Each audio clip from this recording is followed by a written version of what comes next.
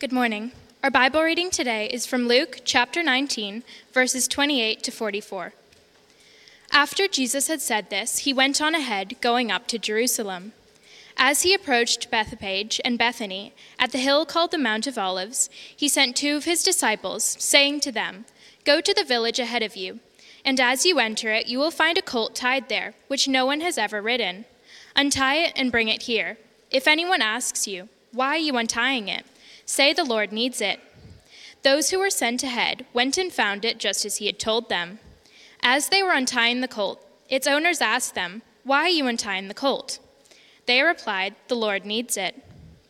As they brought it to Jesus, they threw their cloaks on the colt and put Jesus on it. As they went along, people spread their cloaks on the road. When he came near the place where the road goes down to the Mount of Olives, the whole crowd of disciples began joyfully to praise God in loud voices for all the miracles they had seen. "Blessed is the King who comes in the name of the Lord. Peace in heaven and glory in the highest." Some of the Pharisees in the crowd said to Jesus, "Teacher, rebuke your disciples." "I tell you," he replied, "if they keep quiet, the stones will cry out."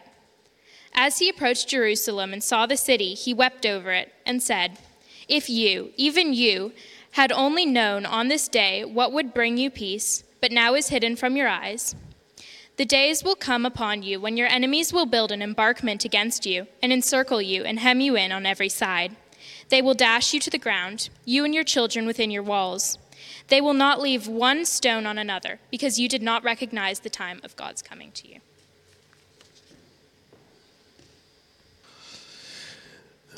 I invite you now to turn in your Bibles to Luke chapter 19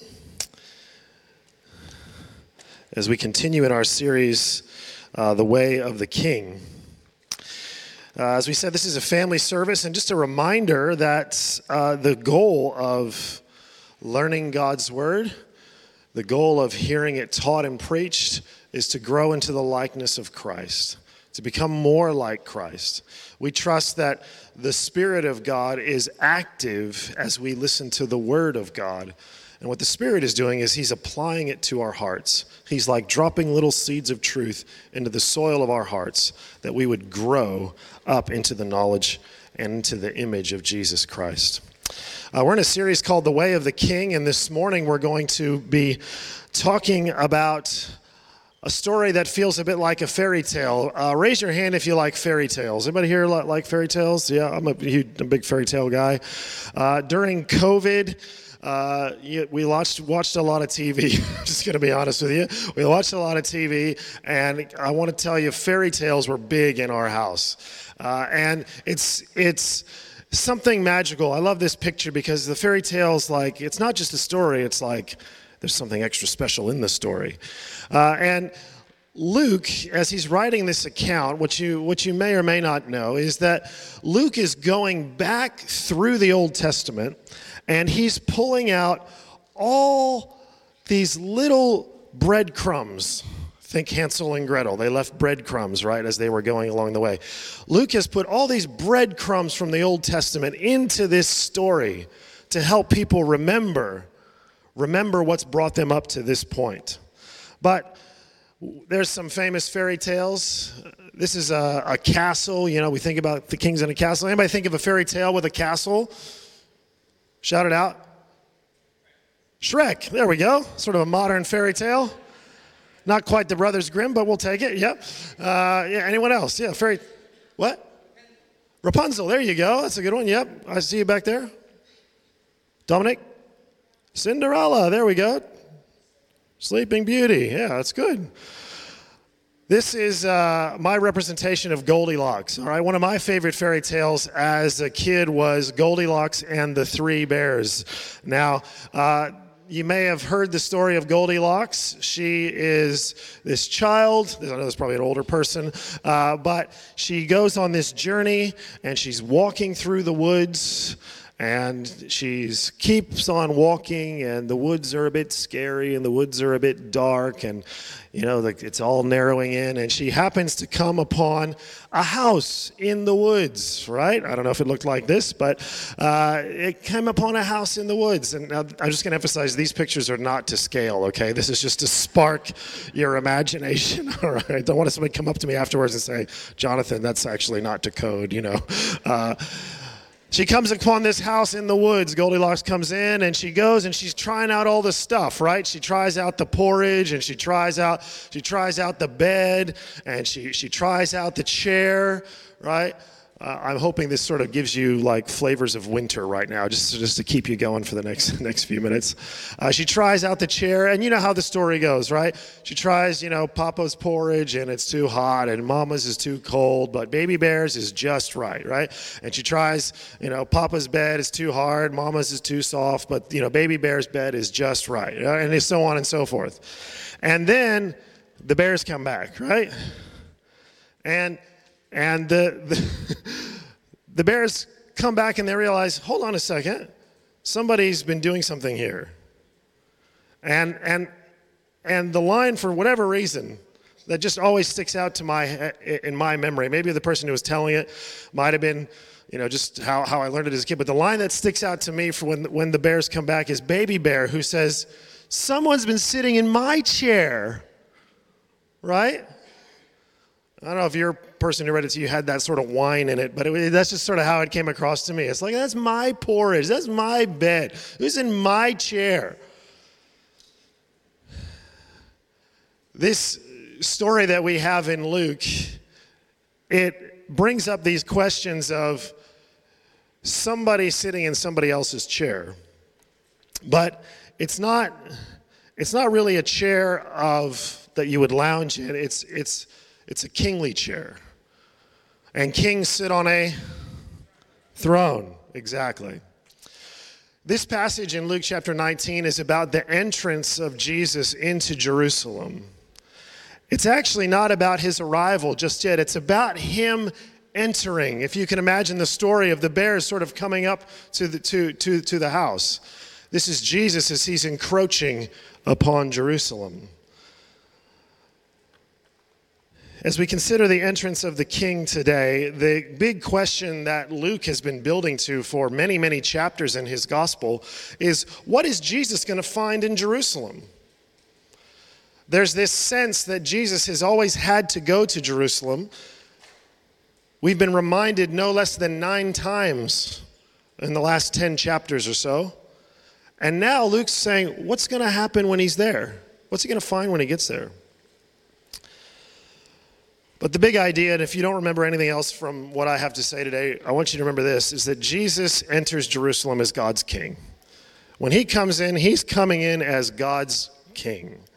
This is not yes, there's people who are excited that he's coming, but Jesus, and Luke emphasizes this, that Jesus of his own volition and under his own control enters Jerusalem as the rightful king. I'm going to pray right now, and then we'll tell our story, and we'll ask a few questions to finish up. Father in heaven, would you bless us this morning as we consider your word? Give us encouragement and strength through the Holy Spirit to know what it is saying to us. Father, may we hear your voice, for you are a good and loving God. You're a father who takes care of his children. And so, Lord, would you sustain us through your truth this morning? Amen. Well, Jesus was on his way from Jericho. Jericho was a city not far from Jerusalem, but it was a bit of a walk. And here's some shots of Jerusalem. There's something called the Mount of Temptation. They built a monastery there. I don't know why you'd build a monastery in a place called the Mount of Temptation, but that's what that picture is. This is a sort of a modern day shot over Jericho. And so this is where Jesus had healed the blind beggar. This is where Jesus saw Zacchaeus and had the meal. We looked at that last week. And Jesus is now on his way, and featuring prominently in this passage is the Mount of Olives.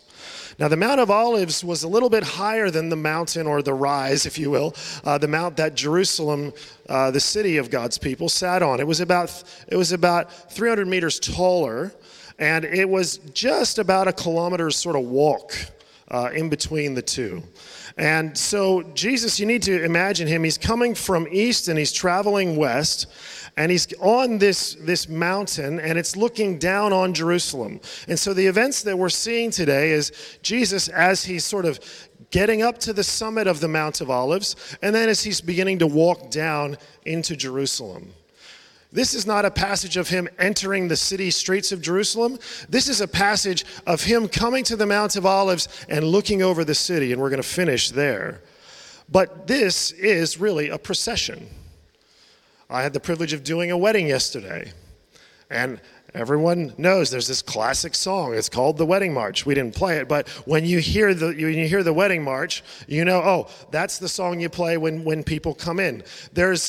At very formal occasions, you make a special celebration for people just simply entering, and that's what's happening here with Jesus. He is entering Jerusalem. And we're going to learn about his special procession. There's another picture of the Mount of Olives today. You're in Jerusalem and you're looking up at the Mount of Olives. Now, the Mount of Olives was a really important place because there's two sort of key passages in the Old Testament. Remember, we told you Luke, he likes to pick up these breadcrumbs from the stories of the Old Testament. And one of the stories of the Old Testament, one of the breadcrumbs, is that King David, when he was on the run because his son turned away from him and his son tried to take his power, when King David was on the run from Absalom, he went up the Mount of Olives and he was crying and he's weeping. And here some scholars have noted that Jesus is actually doing the opposite. Here is another son of David, someone with David's authority, who is coming down the Mount of Olives, and it's joyful. There's another passage that is really important. Another breadcrumb comes from the prophet Zechariah chapter 14, and he talks about God's Messiah coming, and when that Messiah comes and sets foot, that the Mount of Olives is going to split in two. And it makes us think about the return of Jesus Christ, who after he was taken up into heaven from that very Mount of Olives said, I will return. And we know when he comes again, he's going to fulfill all his plans for the kingdom. Here's a representation of this story. This is what a foal, a little donkey foal looks like. I don't think Jesus was riding one that small. But we come to this story of Jesus entering, and I want to just ask us three questions today. The first question that comes from the story, and raise your hand if you know the answer to this question: what did Jesus need? Does anybody know what Jesus needed? Don't be shy. What did he need? Yeah. Food and water? Yes, that's a good thing. Yeah, I'm thinking specifically in this story. There's something that Jesus says he needs. What'd you say? The donkey, that's right. Now, we might think, yeah, that's a good idea. You know, Jesus needs a donkey. We think about transport, you know. I need a car. I need to ride the train. Transport's, you know. That makes sense that Jesus will need a donkey, except for when I tell you this. Up to this point in his travels, Jesus has been walking on foot. And so here he is in all his traveling, and he's a kilometer away, and he says, I need a donkey. That's a bit strange. That sounds like some of my kids, like, oh, pick us up. I don't know if we can walk all the way from school. We're like, you live less than a kilometer from the school. No, I'd be with you, kids. I'd be the one saying, I don't want to walk. But it's a bit strange, isn't it, that Jesus, who's gone his whole ministry traveling by foot here, now that he's a kilometer away, says, I need a donkey. And Luke's reinforcing that point. Jesus knows exactly what's going on. He's in absolute control. He tells two of the disciples, he says, you're going to go overhead. You're going to find a colt. It's a colt nobody's ever rode on before. It's going to be tied up. You're going to untie the colt. You're going to talk to the master, and they're going to say, why do you need the colt? And you're going to say, the Lord has need of it. Jesus knew. So, why does he need a donkey? We come back to those breadcrumbs again. Because another breadcrumb from the Old Testament that Luke's trying to show us to pick up to look at is that Zechariah, the prophet, said in chapter 9, verse 9, that God's king would come humble and riding on a donkey.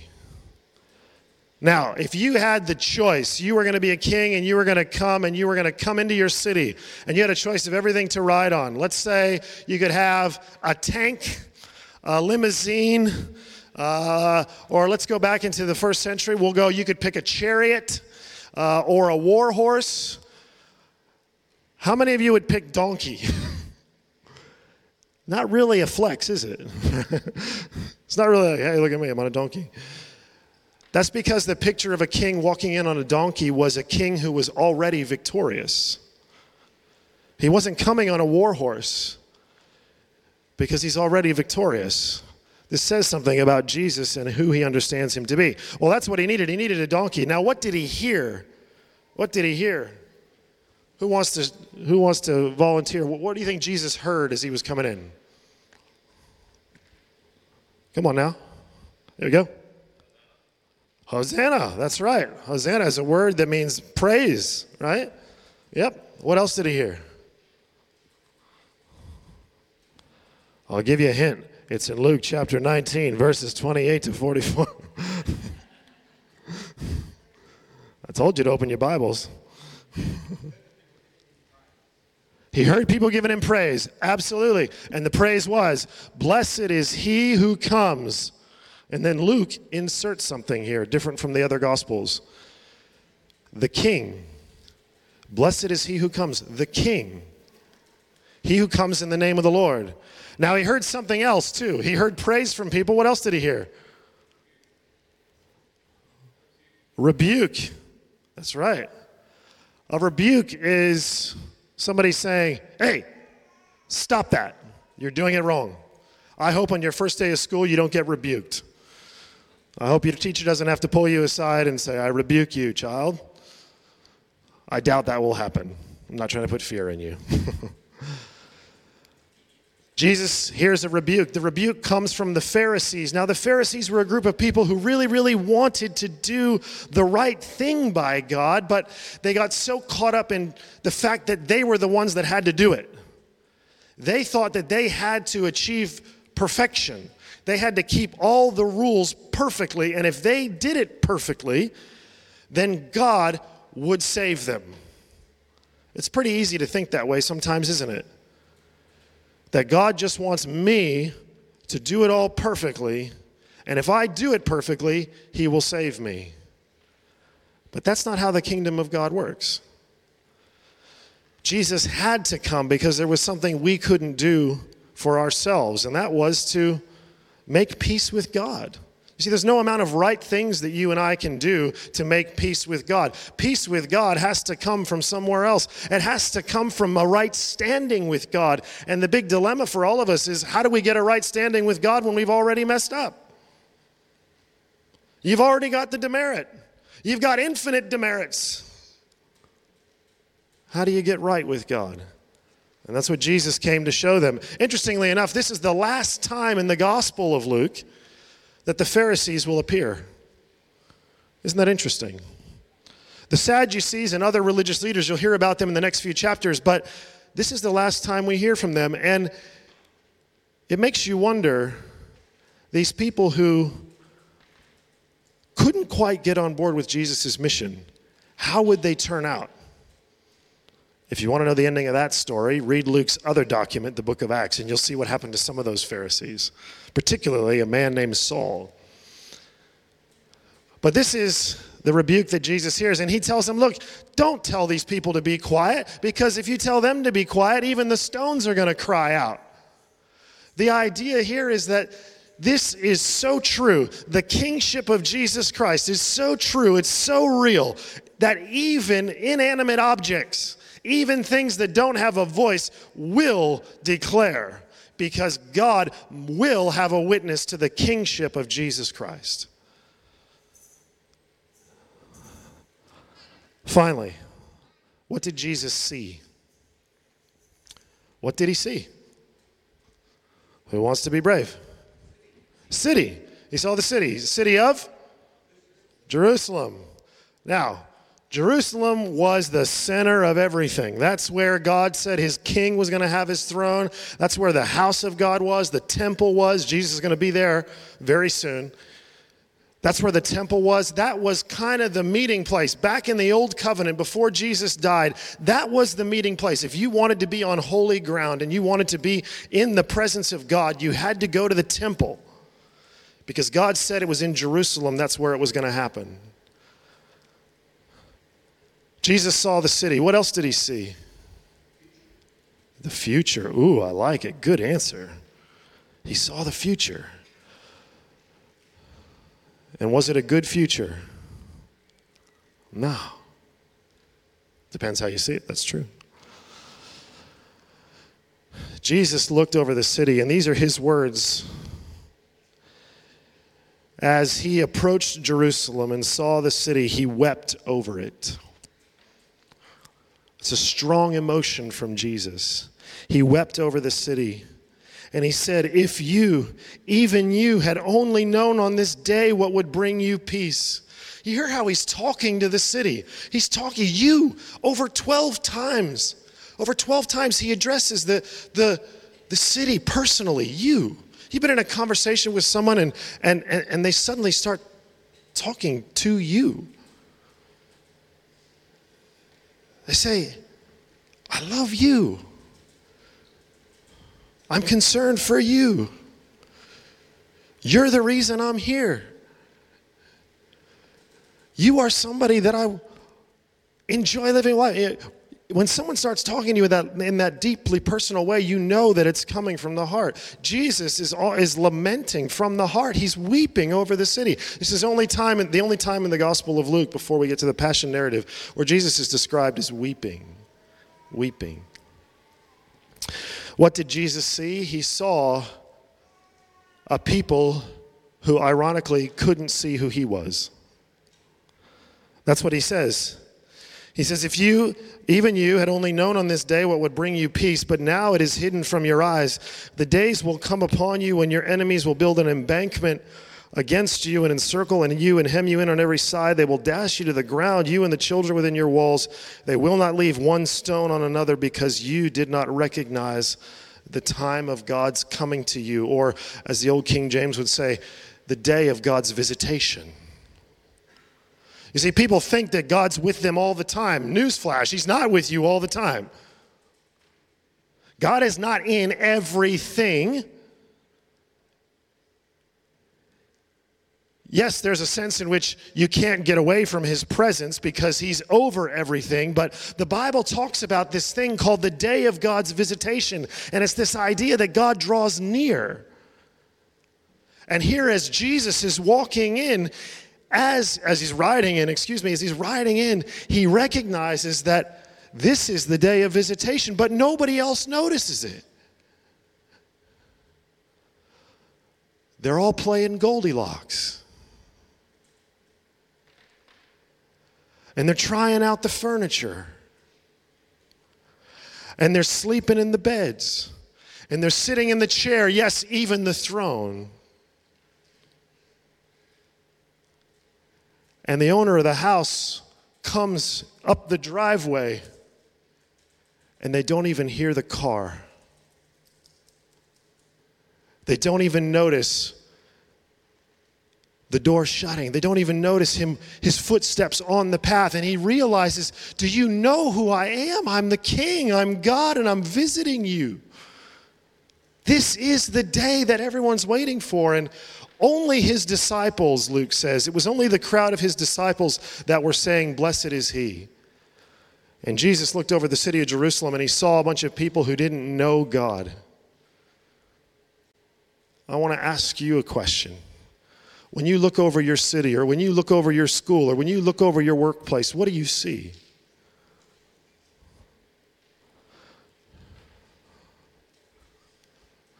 Do you see a people who've recognized the visitation of God? Or do you see people who are living in somebody else's house, living a borrowed life, breathing the air that God gives them, eating the food that God provides, working the jobs that God has opened to them, living with the relationships that God has done. And they're just living on borrowed time because they're living a borrowed life. Do we see that? You see, my fear sometimes for us, and I include myself in this, is that we look around and we look at the world that doesn't know God and is living this borrowed life, and we think, ooh, I hope I get a chance to sit in that chair. I hope I get to eat some of that porridge. Instead of recognizing that we already met the owner of the house. This is what Jesus saw. You know, interestingly enough, there's so many echoes here. One of the echoes, if you go back this week and look, goes back to the birth narrative. When the shepherds were hearing about the arrival of Jesus, they were out in the field and they saw the angels, and the angels said, "Glory to God in the highest, peace on earth." As Jesus comes into Jerusalem, look at verse 38. "Blessed is he who comes in the name of the Lord." Peace where? In heaven. Not on earth. Interesting. It's almost like Luke is pointing out to us that Jesus is about to meet a fate that is not going to be peace. But in heaven, everything is going according to plan. And so we stand back and we marvel at the mystery of God.